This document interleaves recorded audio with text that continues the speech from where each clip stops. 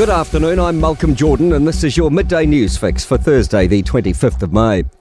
A warning, a Chinese state actor is engaging in malicious cyber activity and could target New Zealand.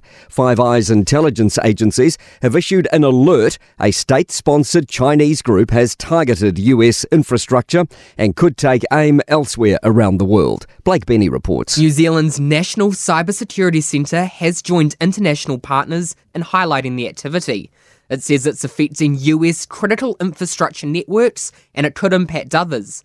The Cybersecurity Centre says it will be using defence resources to detect and disrupt the activity, but is asking any organisations identifying malicious activity to contact them. Reserve Bank Governor Adrian Orr believes inflation has reached its peak, but isn't sure how long it will take to fall. The central bank has hiked the official cash rate by a further 25 basis points to 5.5%, below the 50 basis point rise that some economists had been predicting. It's also surprised many by all but ruling out further OCR hikes before it starts dropping the OCR later next year.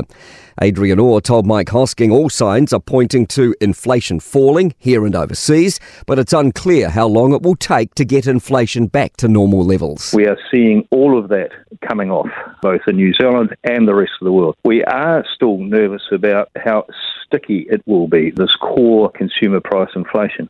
National has done a U-turn on increasing housing density in main centres.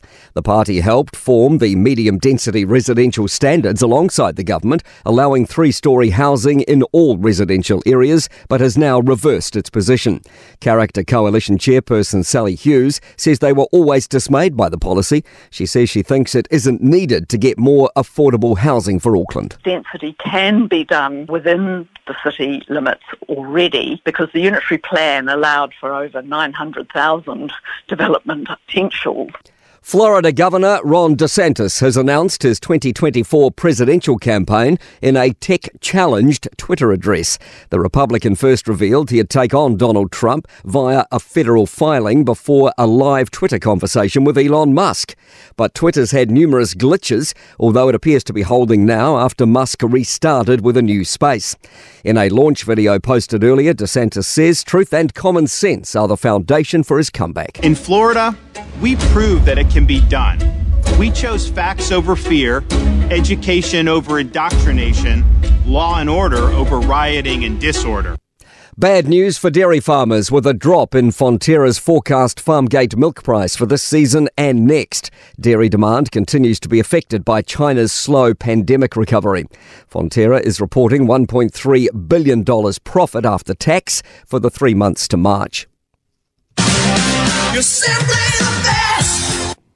Chris Hipkins has paid tribute to Tina Turner, who's died aged 83. Flavour broke the news to the Prime Minister this morning. I have to say, Simply the Best has got to be one of those best pick-me-up songs in the world, really. If you're having a bad day, you just really want to hear something like that. So that is very sad news. To sport, Scott Robertson set the record straight after the Crusaders signed Moana Pacifica's Levi Omua. He says the midfielder's agent approached them about joining next season on a 2-year deal.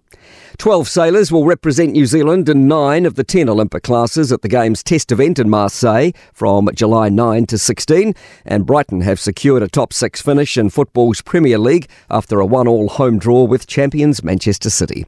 I'm Malcolm Jordan, that's your latest news fix. We'll be back with the next update at 5 p.m. from the News Talk ZB Newsroom.